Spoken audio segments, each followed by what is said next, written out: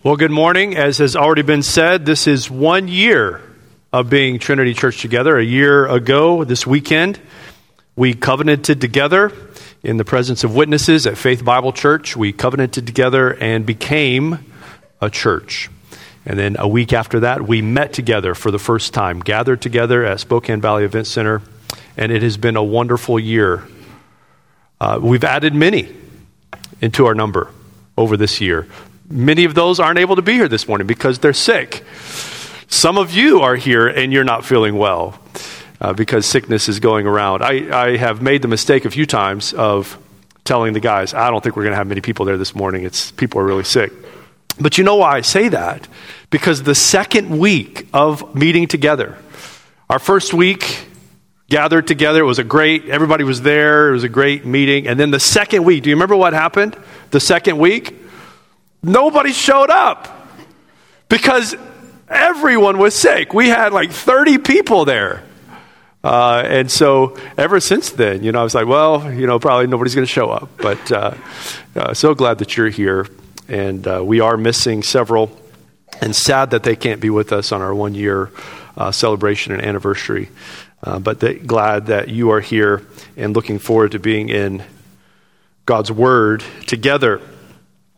I thought it good on our 1 year anniversary to seek to encourage you to stop for a moment, to reset ourselves, to think about where we've been and where we're going. And I couldn't take you on a vacation with me. We can't all just go on a vacation or a retreat together, although that would be nice, wouldn't it? We'd really find out how close we were if we went on vacation together. We can't do that, but I thought it would be good at least to stop for one Sunday, not to continue our study in the book of Acts. That will begin again next week. We'll start with Acts chapter 6 next week. But I thought it would be good for us to stop and to meditate, to reflect on a very important passage of Scripture that I think will be an encouragement to us. It will be a good reset for us. And for this, I've chosen as a text Hebrews chapter 12, verse 1 and 2. Hebrews chapter 12, verse 1 and 2. Would you turn there and stand with me for the reading of God's precious word? Hebrews chapter 12, verse 1 and 2.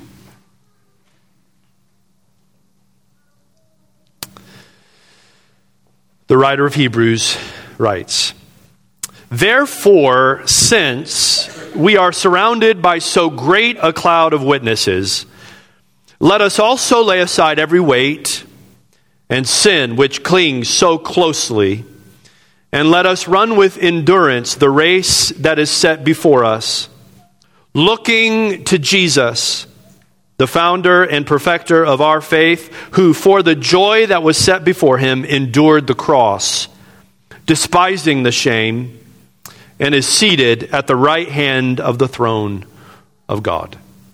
This is the word of the Lord.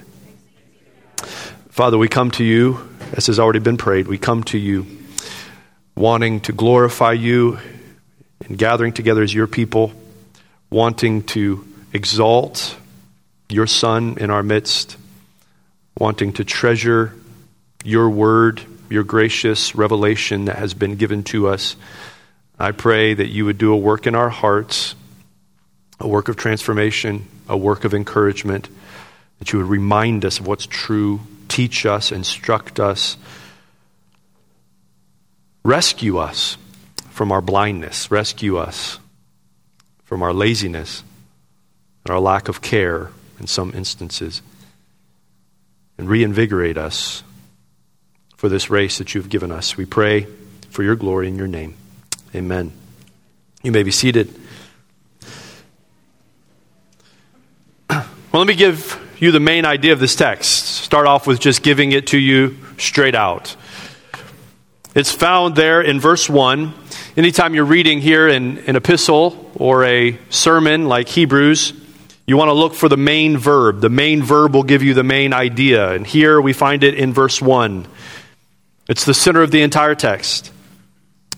The main idea is this: let us run with endurance the race that is set before us. Let us run with endurance the race that is set before us. Now, it's important for us to understand the audience to which the writer of Hebrews writes. The audience that he gives this command to consists of people with a Jewish heritage who have professed faith in Christ Jesus as Lord and Savior. These people in Hebrews have experienced a great deal of difficulty in following Christ, but now they have come to a crossroads in their faith. They've come to a place in the path where they must make a choice. It is for them a crisis of faith. They are being pressured, persecuted by those in their community, those in their own families, those whom they identify with as friends and business associates. They are being pressured by their own people to reject their faith in Jesus and embrace their Jewish heritage, their important roots, their religion, the religion of their forefathers, the religion of those before them. The entire book of Hebrews is aimed at lifting up, then, for these people at the crossroads of faith. The entire book of Hebrews is aimed at lifting up the person of Jesus. His worth, His value, His work and its sufficiency, His supremacy to all. He is the fulfillment, the culmination of all their Jewishness, their practices, their religion, their heritage. The writer of Hebrews is calling these people to see Jesus and all that He is, and that He is so far superior to the temple. I mean, think about the craziness of that statement. The writer of Hebrews is telling Jewish people to get out of the temple, leave the temple, leave the sacrifices, leave the high priesthood, leave all that you have come to know and treasure and hold as dear. Leave it all, because Jesus is far superior to all that you've held dear.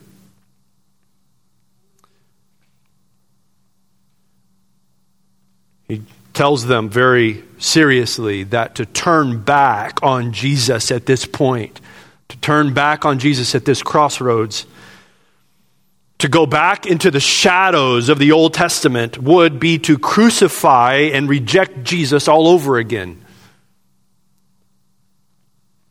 In short, the writer of Hebrews calls these Jewish believers, these Jewish Christians, to hold fast their confession of faith. For Jesus alone is worthy.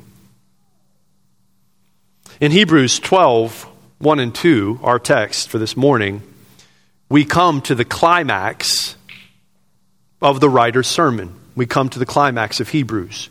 There is a change that happens here at Hebrews 12, 1 and 2.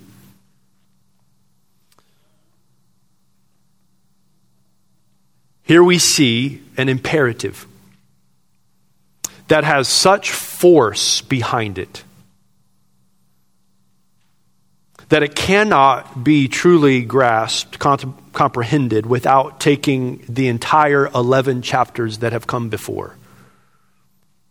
This imperative that I simply gave you a moment ago, let us run with endurance the race that is set before us. This imperative is taking into consideration the 11 chapters of Hebrews that has come before, the case that the writer has made for the superiority of Jesus, the worth and the value and the glory of Jesus. He says, because all this is true, let us run with endurance the race that is set before us.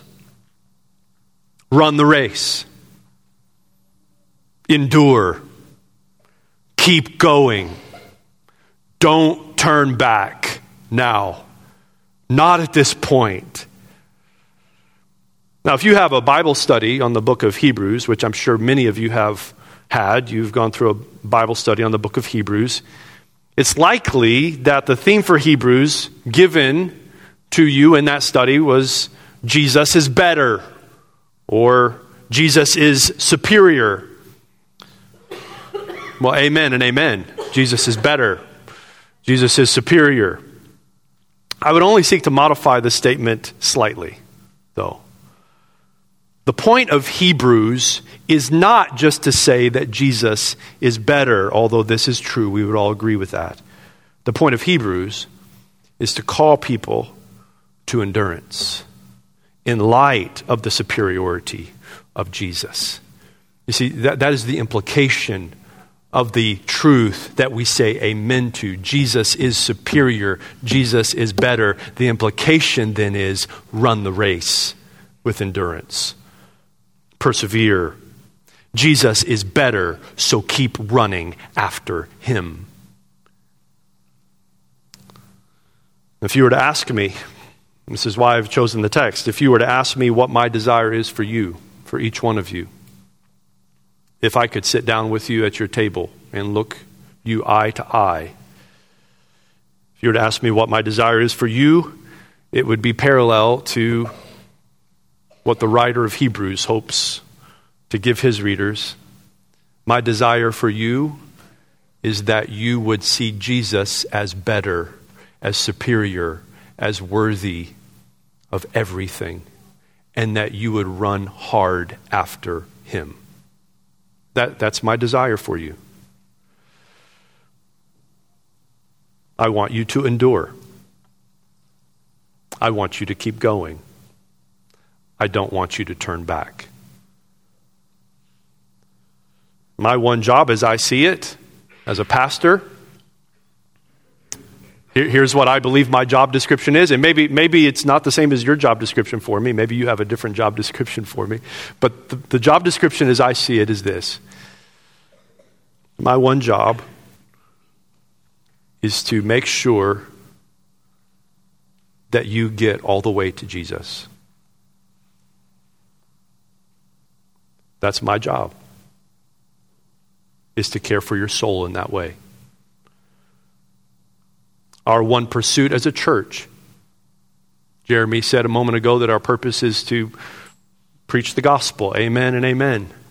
But you know the only way that we can do that, if we make our one pursuit as a church, Jesus himself. The reward and the prize of our race,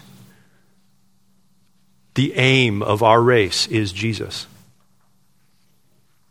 This text here gives us three key truths, three essential truths for you to understand if you are to endure, if you are to keep going, if you are to persevere. Three key essential truths for us, for our endurance. Number one, you see in this text, the necessity of endurance. The necessity of endurance. The verse begins, therefore, since. These are logical connective words, connecting it to what has come before in chapter 11, and as I said, even in the chapters previous. Therefore, since. This is strong connective tissue. Therefore isn't strong enough. Since isn't strong enough. So the writer says, therefore, since. Emphatically pointing you back to what he said. It's an emphatic call to connect what the writer is saying to what has come before. This emphasis is doubled by what the writer spells out exactly in the next words. He says, therefore, since we are surrounded by so great a cloud of witnesses. The writer is pointing us back to the massive chapter preceding this one, where he has spelled out for us what living a life of faith looks like. What does running a race with endurance look like? And the picture he gives, we call the hall of faith. But he actually begins in chapter 10, verse 32. Would you do this and turn back to chapter 10, verse 32. Let me read, starting there. I'm going to read and skip through the end of chapter 10 and chapter 11. Chapter 10, verse 32, here's what he says.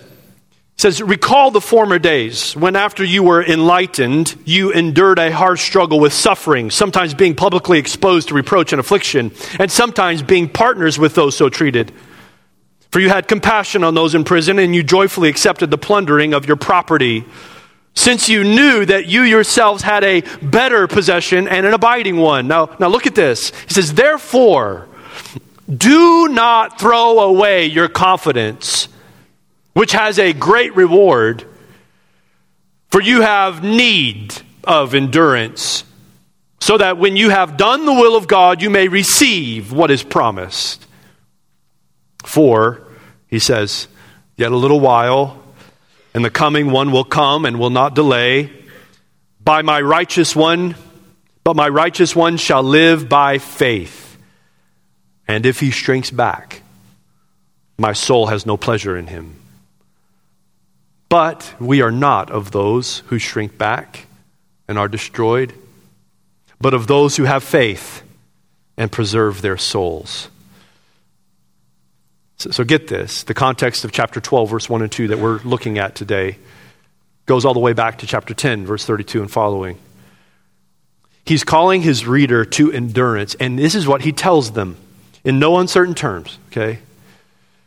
He tells them that it is necessary, their endurance is necessary for their salvation. This is the reality of it. Those who have saving faith in Jesus, he will preserve them by faith. Those who have saving faith in Jesus will persevere in faith. Saving faith then is proven in our perseverance. And by that faith, we preserve our souls and receive the promise. The writer believes those he is writing to are those who have saving faith. And by the way, as I said before, my desire for you is the same as the writer of Hebrews for his audience. And I would not be speaking to you this morning if I did not believe that you were of those who have saving faith. That's why this message is so important. It says, we are not of those who shrink back. I believe that. I believe that we here are not of those who shrink back and are destroyed, but of those who have faith and preserve their souls. He says that his readers belong to a particular group of people. You belong, he says, to those who have faith and preserve their souls. And then he pours forth at that point, he pours forth in a most remarkable chapter. If you're looking for a good chapter to read often to your children, I would encourage you to read Hebrews chapter 11 with them. Or to memorize this chapter even for your own soul's sake. Here's how this chapter begins. It says, now faith is the assurance of things hoped for. Right? He says, we're of those that have faith. We're not of those that shrink back, but of those who have faith, who persevere. He says, now faith is the assurance of things hoped for, the conviction of things not seen. For by it the people of old received their commendation. And then he goes on to list all of those who demonstrate what living by faith looks like. By faith, Abel. By faith, Enoch. By faith, Noah. By faith, Abraham. By faith, Sarah. And then he says, these all died in faith, not having received the things promised, but having seen them and greeted them from afar, and having acknowledged that they were strangers and exiles on the earth. For people like this, people who speak in this way, make it clear that they are seeking a homeland If they had been thinking of that land from which they had gone out, they would have opportunity to return. But as it is, they desire a better country. You desire a better country? They did. That is a heavenly one. Therefore, God is not ashamed to be called their God, for he has prepared for them a city. By faith, Isaac, he goes on to say, by faith, Jacob. By faith, Moses. Hear what he says about Moses. By faith, Moses, when he was grown up, refused to be called the son of Pharaoh's daughter, choosing rather to be mistreated with the people of God than to enjoy the fleeting pleasures of sin. He considered the reproach of Christ greater wealth. Do you hear what he says? He considered the reproach of Christ greater wealth than the treasures of Egypt. For he was looking to the reward. By faith he left Egypt, not being afraid of the danger or the anger of the king, for he endured as seeing him who is invisible. What was the key to Moses' endurance? He saw something. No, he saw someone. And that caused him to persevere. He goes on to say, what more shall I say? For time would fail me to tell of Gideon and Barak and Samson, Jephthah, David, Samuel, and the prophets. I'm skipping forward here. It says, some were tortured, refusing to accept release so that they might rise to a better life. Others suffered mocking and flogging, and even chains and imprisonment. They were stoned. They were sawn in two. They were killed with the sword. They went about in skins of sheep and goats, destitute, afflicted, mistreated, of whom the world was not worthy, wandering about in deserts and mountains and in dens and caves of the earth. And all of these, he said, though commended through their faith, did not receive what was promised, since God had provided something better for us, that apart from us they should not be made perfect. Here is the point. We have been shown how to live by faith. When you read about this passage in some devotionals or Bible studies, they will talk about this great cloud of witnesses as if they are like a big arena cheering us on. Did you ever hear that? Oh, look at this cloud of witnesses, and here they are, they're cheering us on, and they're watching us run the race. No, friend, that's not the point. They are not watching us. This cloud of witnesses is around us, surrounding us, but we are looking at them. We are watching them and their life. They have shown us how to live by faith. They have shown us the cost. They have shown us what it will take.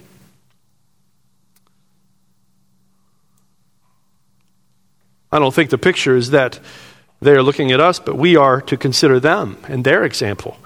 They have given ample witness, a great cloud of witnesses. They have given ample witness to what a life lived by faith looks like. And we are being called to run with endurance as those before us have run. These, Hebrews 11, these are our people. Do you understand that? These are our people. They're the people of God, as we are. People of faith that did not shrink back, as we are called to be. These are our people. They believed God, and yet did not receive or realize in their time the promise that he had made them. We have been given what they were waiting for, and by so receiving it, we are completing them. We have completed as receiving Jesus and his revelation, as we looked at in the Advent season.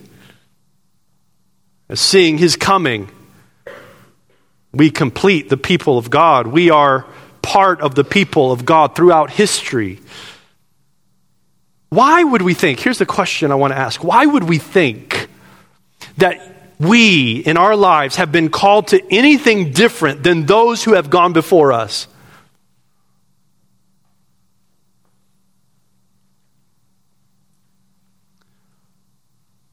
I don't pretend to know what's going on in your life. I don't pretend to understand all the layers to the difficulty that is your life.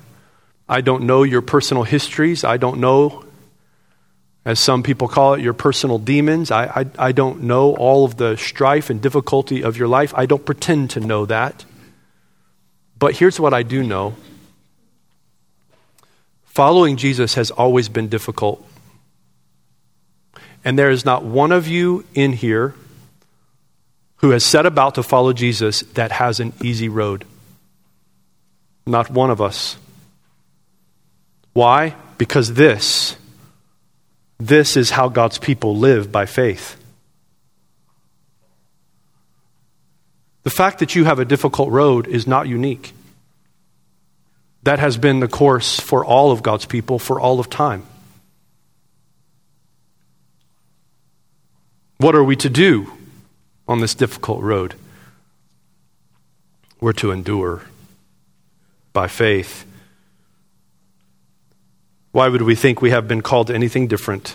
In fact, if the promises they believed caused them to live in the way that they did, how much more what we have received?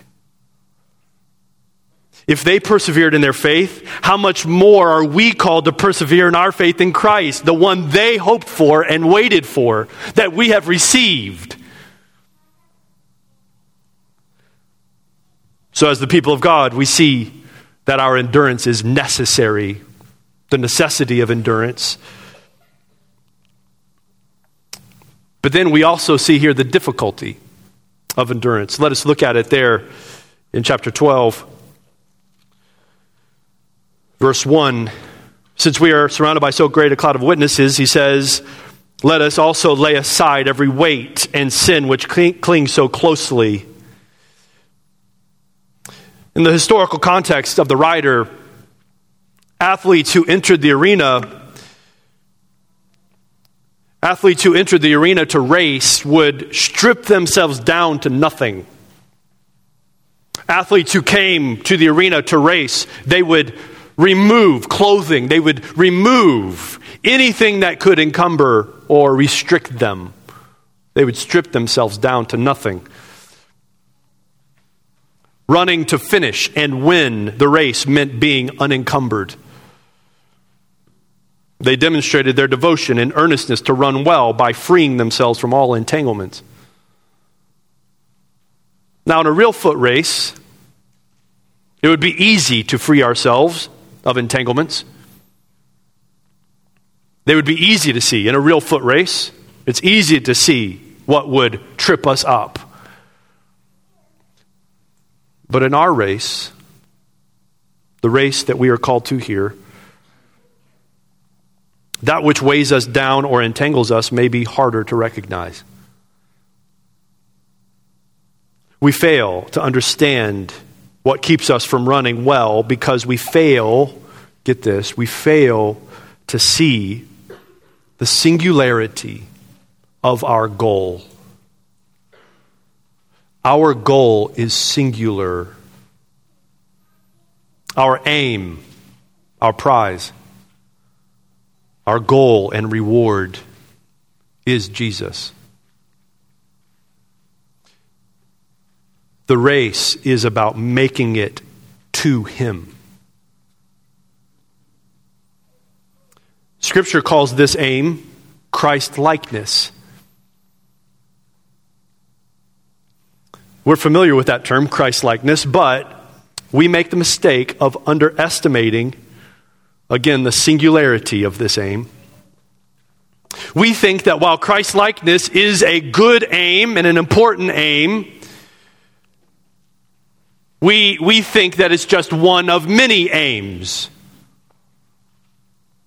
Here are all the things that we're supposed to do as a Christian. Here are all the things that we're supposed to pursue. Let me illustrate this. I have people come to me all the time. Men come to me all the time. I mean, it happens regularly. And they will say something to the effect of, I am not a very good husband. And I will say to them, well, get in line. I don't know many of us that are. Well, I want to be a better husband. That's what all of us want that are married as husbands. We want to be a better husband.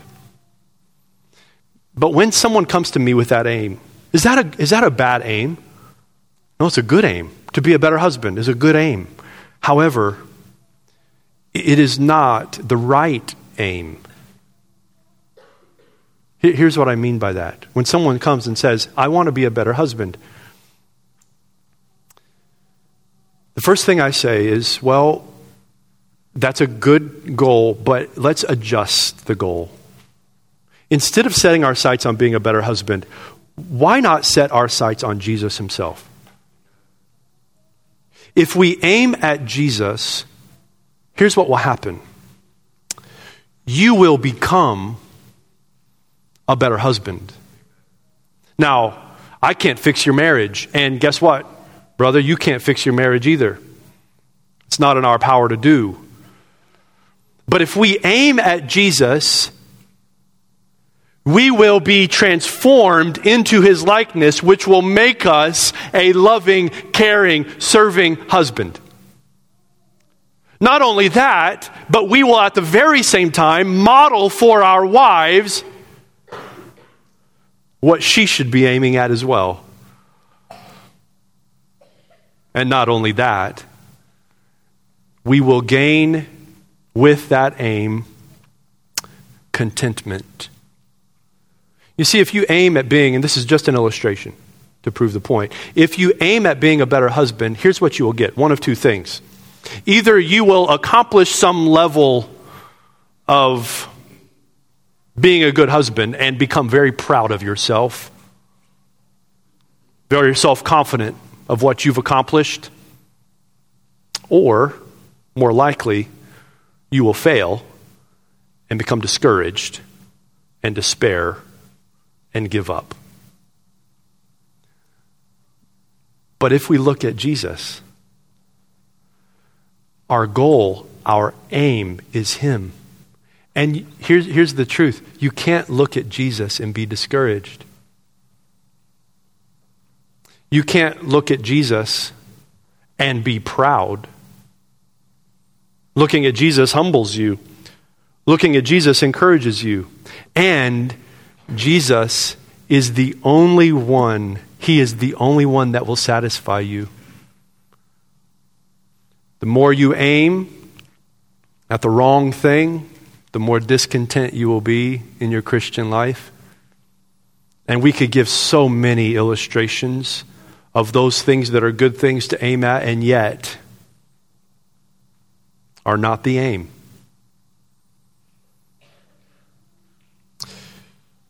We think that while Christ-likeness is a fine aim, it's one of many, and I'm here to tell you this morning, I want to encourage you this morning that Christ-likeness, Jesus himself, is the singular aim of our life. And that should be, he should be what consumes us. We also make the mistake of grossly underestimating the difficulty of putting on Jesus. Putting on Jesus, going to Jesus, aiming at Jesus requires, hear this, the death of all that is self. My ambition, my status, my wants and dreams, my comforts and security, my earthly aims. It would be good for us when we wake up in the morning to look in the mirror. Some of us, it would be good to just literally do this for a while at least. To wake up and look at ourselves in the mirror and tell ourselves, remind ourselves, today, Paul Funches, today you are not the point. Your life and your schedule and your aims and pursuits and goals and wants and all of these things, you are not the point today. And then pray, God, give me the grace to see Jesus today and to make him the point of everything. Make him my aim today. Where I once lived, now Jesus lives instead. And this is what God is doing. He is taking his Son, he is making in his Son more sons who share in his likeness.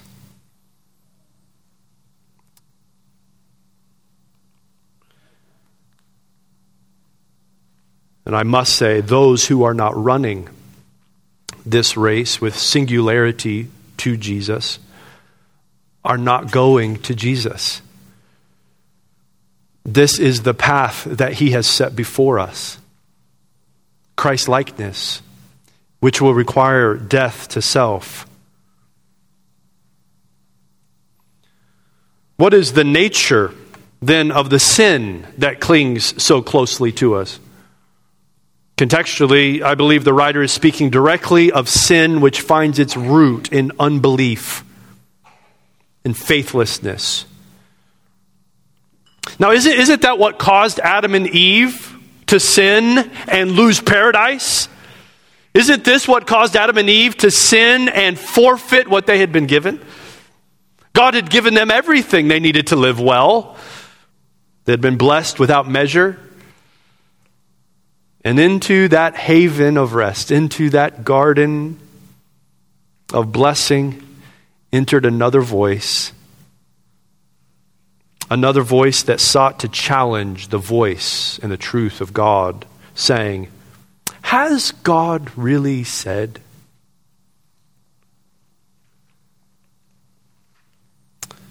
You see, we grossly underestimate the commitment of the one who would keep us from finishing the race. And we grossly underestimate our readiness, our willingness to believe what is not true.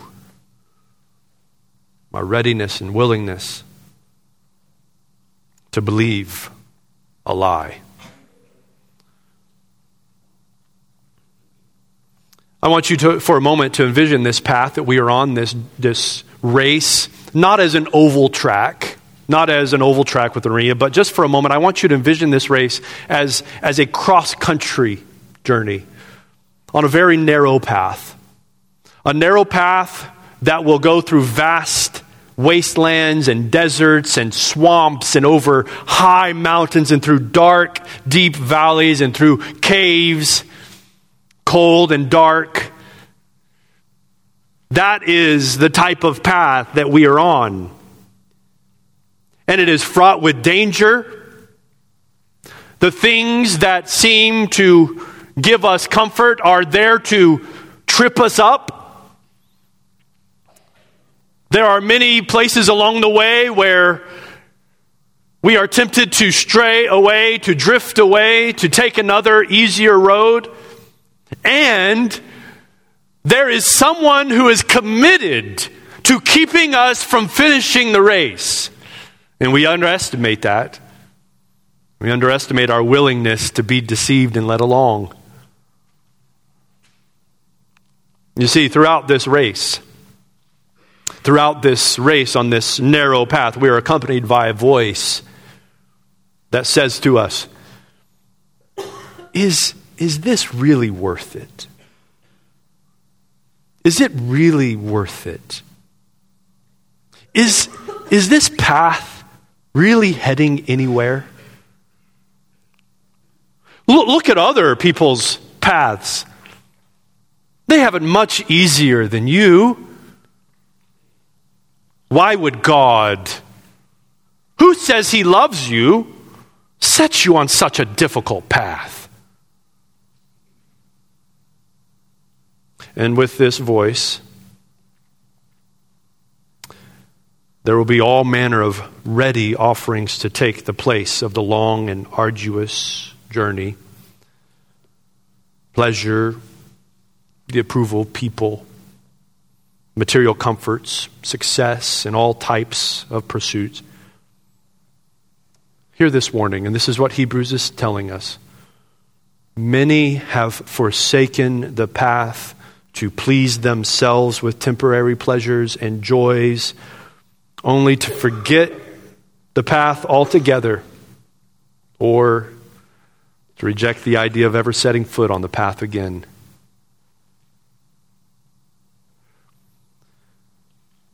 Now, with a race set before us, which is so difficult,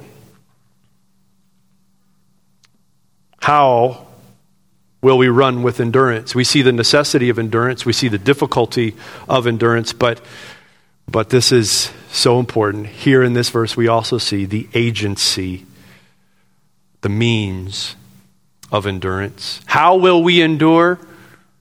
The Scripture tells us. Look at it there again. Therefore, since we are surrounded by so great a cloud of witnesses, let us lay aside every weight and sin which clings so closely. Look at it. And let us run with endurance the race that is set before us. How? Looking to Jesus, the founder and perfecter of our faith, who for the joy that was set before him endured the cross, despising the shame, and is seated at the right hand of the throne of God. Here we find the key to endurance. If we're going to run the race, throwing off all that hinders us and sin that entangles us, if we are to finish the race, here is how we will do it in 3 simple words. Looking to Jesus. You see, the key to running the race and not quitting, the key to running the race and not drifting away from the path, the key to running the race and not falling into a trap of sin the key is not by looking at the path itself. The key is not measuring the miles that you have traveled or measuring the miles that you still have to go. The key is not looking at your own strength or your own ability or your own wisdom. The key is not to find an easier and more traversable path.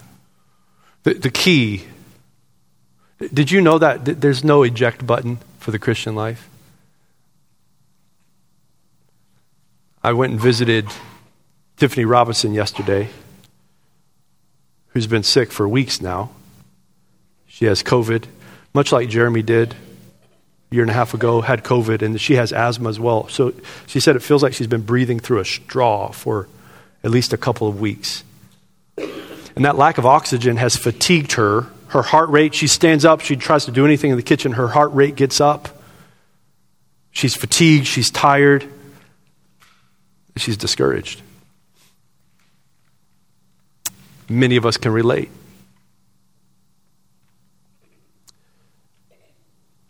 The key for endurance in such situations just like that is not by finding an easier path. There's no eject button. There's no way to get out of it. What's the key to endurance? It's not by looking at the path. It's not by measuring the miles. It's not by looking to my own strength. It's not by finding an easier road. Here's the key. The key to running the race, the key to endurance, is looking up. Looking up. Now that would seem silly. If I'm going to run this race well, I need to look at the race itself. No. The key to running the race is by looking up. To look up at Jesus. What does it say about Jesus here? He is at the throne of God. On the right hand of God, our Father. The key to running the race is by looking up to the throne of God where our champion sits there. And he is our champion. He is our trailblazer.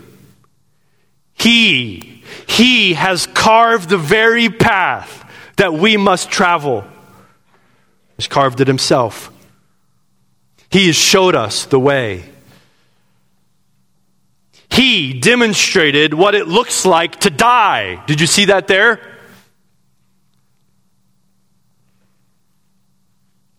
It says he despised the shame. He dismissed the shame as nothing because of the joy that was set before him. And he is saying from the throne, follow me. Look at me. It is worth it. I have traveled this same path, but to such a degree and with such a victory that you will not fail if you come after me. Come to me, all you who labor and are heavy laden, and I will give you rest. Take my yoke upon you. Learn of me. That is the key to endurance. He is the author of our faith. He gave it to us. Do you understand that? Jesus himself gave you your faith. You did not produce it in and of yourself. He gave it to you. He is the one who set us on this path. And he is also the completer, the perfecter, the finisher of our faith. He, this is what it's saying, people, beloved, listen to this. He will bring us all the way home. And what a home it is. To be with him as he is now sitting at the right hand of God. By the way, that was the joy that was set before him. He looked to where he was going, and that is what gave him the ability to despise the shame and to endure the cross. He saw the joy set before him. And he's calling us to have that same vision.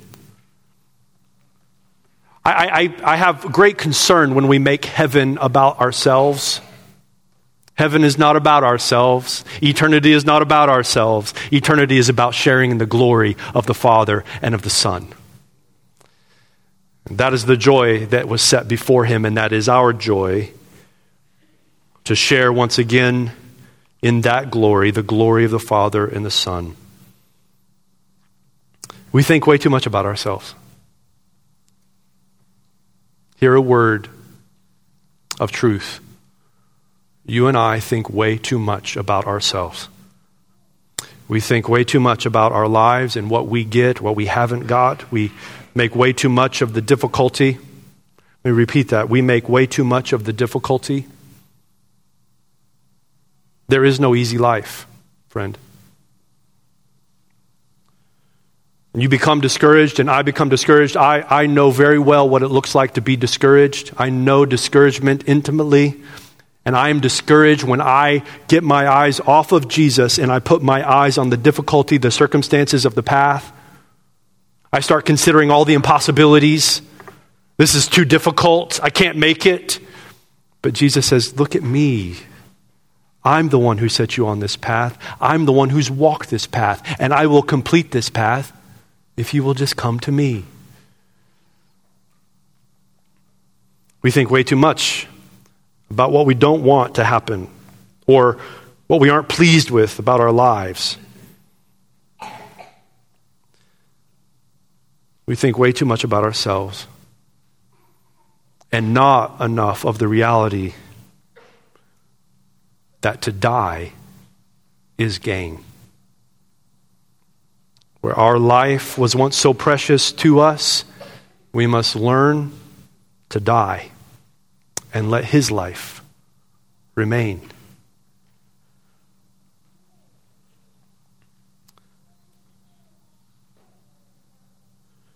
I picked up this booklet at a conference we were at a couple years ago. It's just simply entitled, Looking Unto Jesus. And it sits by my desk at the office.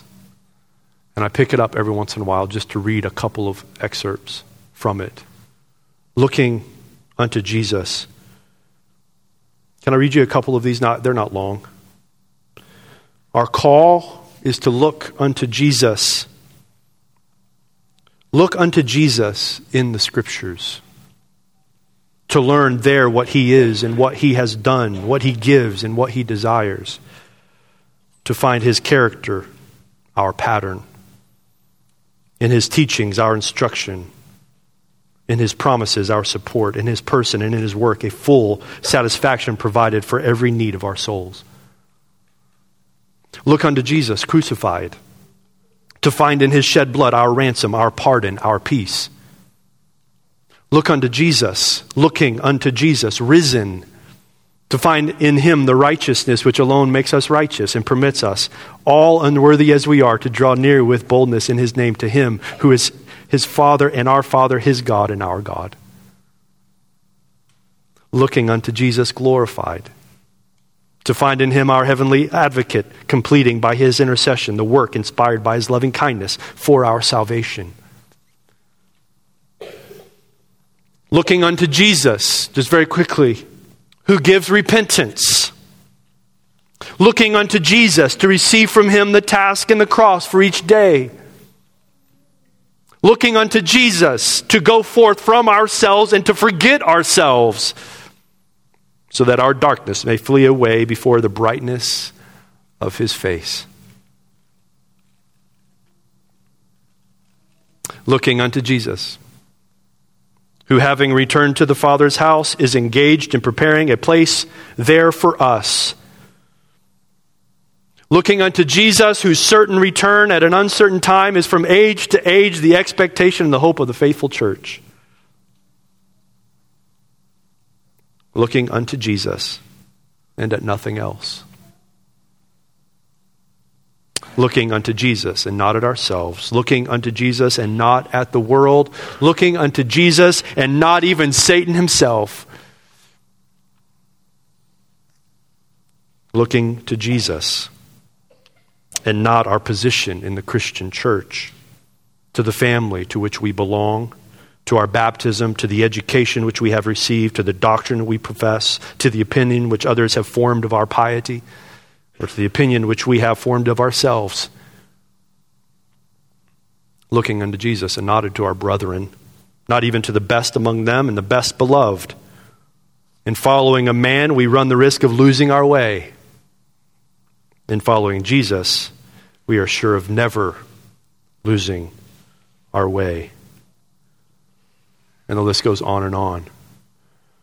By the way, you can pick this up PDF online for free. Just looking unto Jesus, good reminders for us. By application, and I hate to cut this off, but by application, what does this look like for our church? I have been asked on many occasions, in different places, different times, what is your vision for the church? What is your vision for the ministry?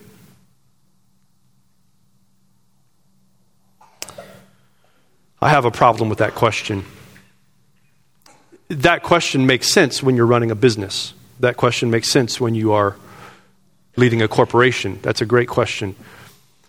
But you see, I am not the leader of the church. This is extremely important. I am not the leader of the church.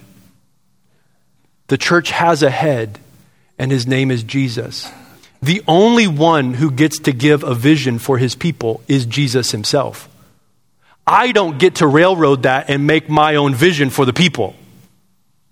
And I can tell you this, that if I do, we're going to miss everything. This is what people say all the time. Well, our vision as a church, we're going to be an outreach-focused church. Or our vision as a church, we're going to be missions-minded. Or our focus as a church, our vision for the church is to grow and strengthen families. Or our vision for the church is to raise up men. Now again, all of those things are really good things and worthy things. But if we aim at any of them, what's going to happen? Well, like I said earlier, a couple of things. Either we will hit our aim and become very proud of ourselves as a church, because we're that Bible-teaching church, we hit our aim. Or we're that missions-minded church, we hit our aim. Or, more likely, we'll fail in that aim, and we'll become listless and discouraged. People won't feel inspired anymore. Here's our aim. Here's our vision. Jesus gives it to us. Our vision, our aim is Jesus himself. That's why we're here.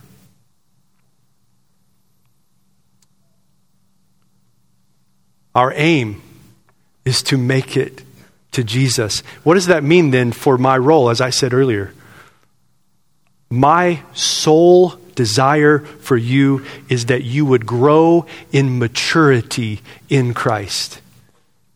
That you would grow into Christ likeness. That's the goal. That's the aim. And you know what's going to happen if we have a church aimed at Jesus? Looking to Jesus? It is going to be impossible for us to elevate men to where Jesus should be. It's going to help us as we have internal strife and internal division. It's going to help us regain our vision if we're heading to Jesus. And if we're heading to Jesus, you know what's going to happen? Families are going to be strengthened. Missions is going to be a priority. Outreach is going to be a reality. Men are going to be raised and encouraged. Women are going to be encouraged in their roles and in their place in the church. See, when we aim at Jesus, we get everything. When we aim at any one of those things singularly or apart from Jesus, we miss it all. And what is your role then? What is your role? Did you know you have an essential role in this? Hebrews actually says this over and over and over again. Your role is to point each other to Jesus. And that's going to require, as he told us, laying aside weights and the sin that entangles us. Our role with one another is to tap each other on the shoulder from time to time and say, I think there's something that's entangling you, brother. I think there's something that's hindering you, and you can't see it. Our role is to encourage one another on Sunday mornings when we gather together as a body. I was telling somebody not too long ago who says, well, I don't really have much of a gift. I don't really have much of a purpose. Your ministry is attendance.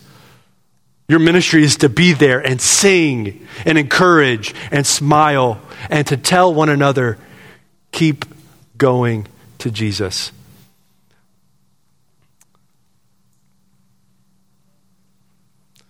Our role, our ministry, your ministry, here it is.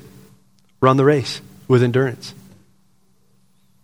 Run the race, laying aside encumbrances, looking to Jesus, and pointing others to him as you go to him. That is what we're doing. Amen. Looking forward to another year together. What a year it's going to be. Father, we thank you for this word, for this truth. I pray that you would take the simplicity of it and that we wouldn't miss, because of the simplicity of it, we wouldn't miss the profundity. We wouldn't miss the depth of it. Show us the worth and value and glory of Jesus and Jesus alone, that he is our pursuit. Christ-likeness is our ministry that we are pursuing. And as we pursue him, we will take others with us as we go to him. Lord, we confess, and we know all too well the difficulty of this road that we are on, and are sure that those around us are experiencing that difficulty. Keep us from pride, thinking that we can walk this path alone. Keep us from arrogance, trusting in our own strength and our own wisdom. Give us eyes to see the preciousness of Jesus, who who is our champion, who is the one completing our faith. We give him all the glory for everything this morning. In his name, amen.